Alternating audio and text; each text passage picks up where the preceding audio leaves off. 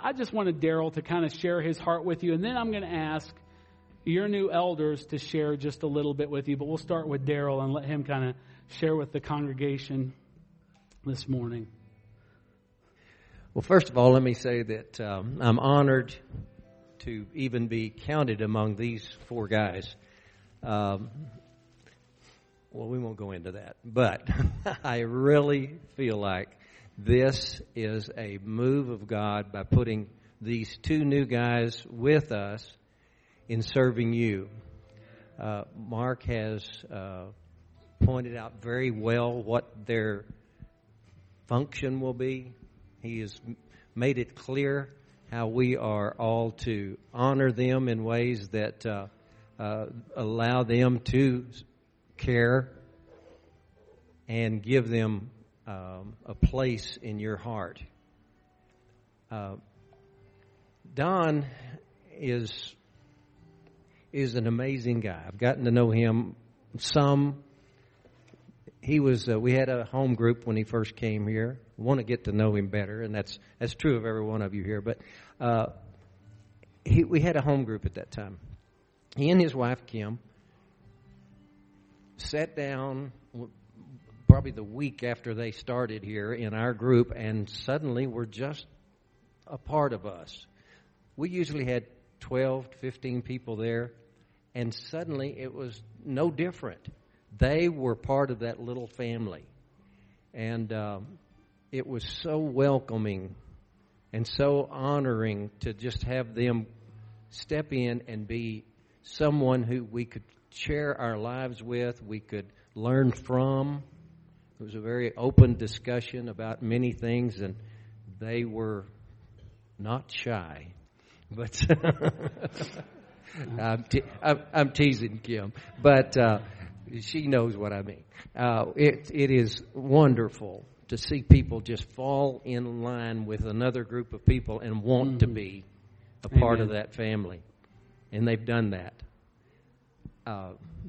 I've seen David from when he was young, I'm teasing. He's still very young. But he, 15 years ago, when he first came here, he made an impression on all of us, but he made an impression on me. I recognized something about him not necessarily being the age that the calendar might show. He grew up in Austria, and when he came here, he brought with him just a different way of thinking that was so fresh. His parents were missionaries over there, are missionaries over there, dear friends of ours. And he and Katie just suddenly were highlighted in many of our eyes at a young age in their 20s. And it's like, wow, these guys are different. He's, like Mark has said, his ability to expound and refresh and renew the Word of God to us has been a wonderful blessing, and we just hope to see more of that. But I've said enough. But I do think that these two guys are excellent choices, and you guys are really blessed to have them rise to a level here of leadership.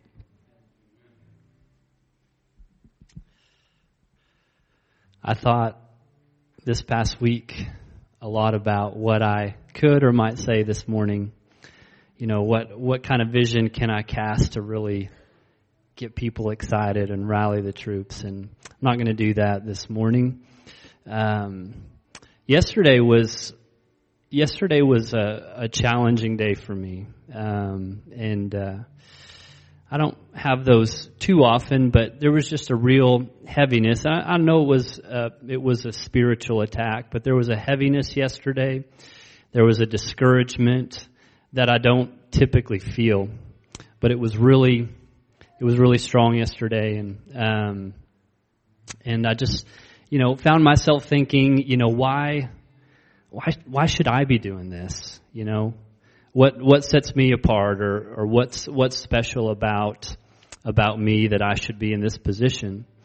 And the Lord did what he always does, which is bring his word to my mind and to my heart. And what he reminded me is there's not a whole lot special about me at all except for one thing, and that is that he has chosen me. He said, you know what, I'll take you and I'll use you. There's a story in Judges chapter 6 about a guy named Gideon, right? You guys remember him? And, Gideon wasn't like the toughest, most macho of guys in the Bible. And God shows up and he says, you know what, Gideon, I'm going to use you to deliver Israel from this massive army that you're facing. And Gideon's kind of like, well, here's the thing, God, is, my family, we're like the weakest family in the whole tribe of Manasseh. And I'm kind of like the weakest guy in my family. And that was his kind of take. But God said, I love what he said. This is awesome. This will always stay with me. But he said, go in the might that you have because I'm sending you. Because I'm sending you, and that makes you mighty. That makes you set apart, and that makes you able to do this. So go in that might. When God called Jeremiah, he said, Jeremiah, I'm going to use you. I'm going to send you. And Jeremiah said, God, I'm kind of young, and I can't speak very well. Maybe you have the wrong guy. And God said to him, you know what?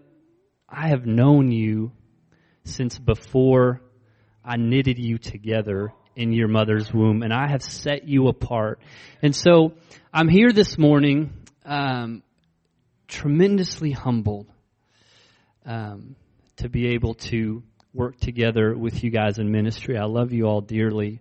I'm very, very humbled, and at the same time, I feel really confident in going down this path because I know that God has called me, and the one who is called is faithful. So let's do this together. I can't wait. I'm excited to see what the Lord has in store for us. It's going to be good. We don't know what it's going to be or what it might look like, but we know it's going to be good because our Father is good. The last thing I want to say is I just want to honor Katie, my wife, because she is deserving of that. I could not do the things that I do or be the person I am without her. And usually pastors, elders, wives are the hardest working, least recognized people that you'll ever meet. And so I just want to, in front of all of you, honor her and tell you how much I love you. And I couldn't do this without anyone else. So thank you.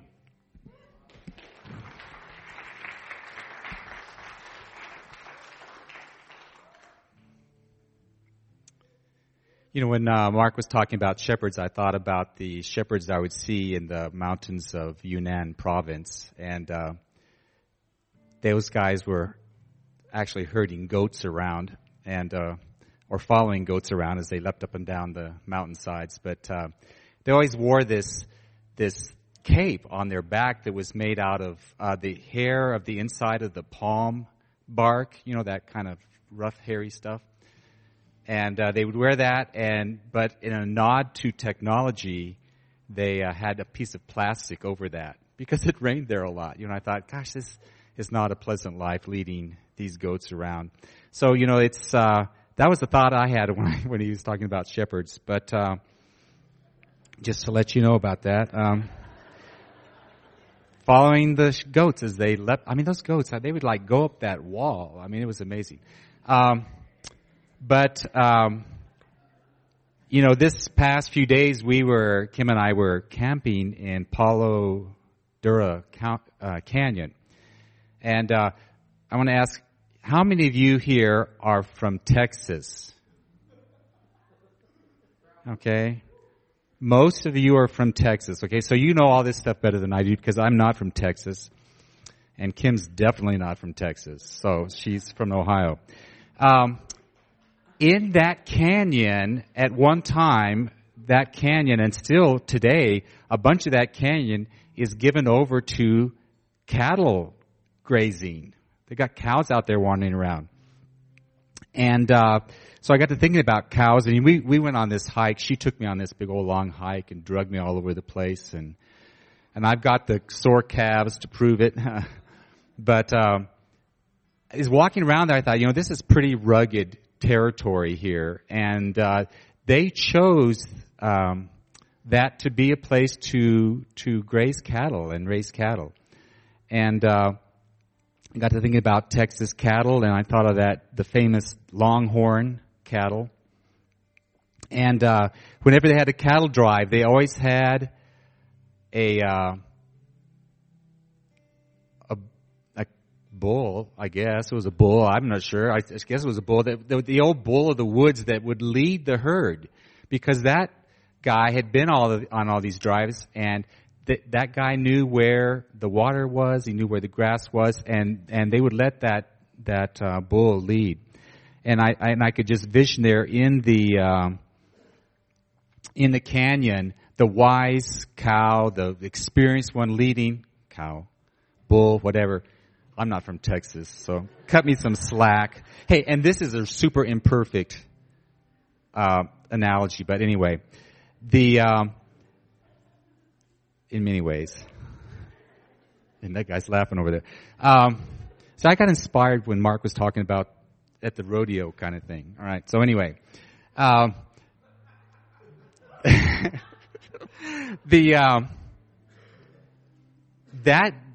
was the wise leadership leading the cows to different places in the canyon where there was water, there was good grazing, and that's kind of what I see as the role of an elder, is just to, by experience, being able to lead others to a place where they can get fine food and drink. And the thing is, though, is why in the world was all that happening? It was because the cattle were being raised and fattened for market. Okay, so this is where the analogy kind of falls apart. But anyway, we are being prepared for a destination, and it's not a market, it's heaven. All right? God wants to fatten us up for heaven. He wants to prepare us for heaven. And He has some of us to lead others to the places where they can prosper and grow, where we can prosper and grow and be fit for heaven. Okay? So that's what I see it's all about. Is just together wandering through, fattening up for heaven. Okay? So, and I think a lot of us want to see that happen. We want to grow deeper and fatter in the Lord, and we want to be fit for the kingdom, and we want to walk into the kingdom in victory and in just all that God's created us to be. So I want to be a part of that, in a nod to my wife, whom I love very much, and who, for the grace of God, put in my life to help bring me to the point that I am today. So, thank you.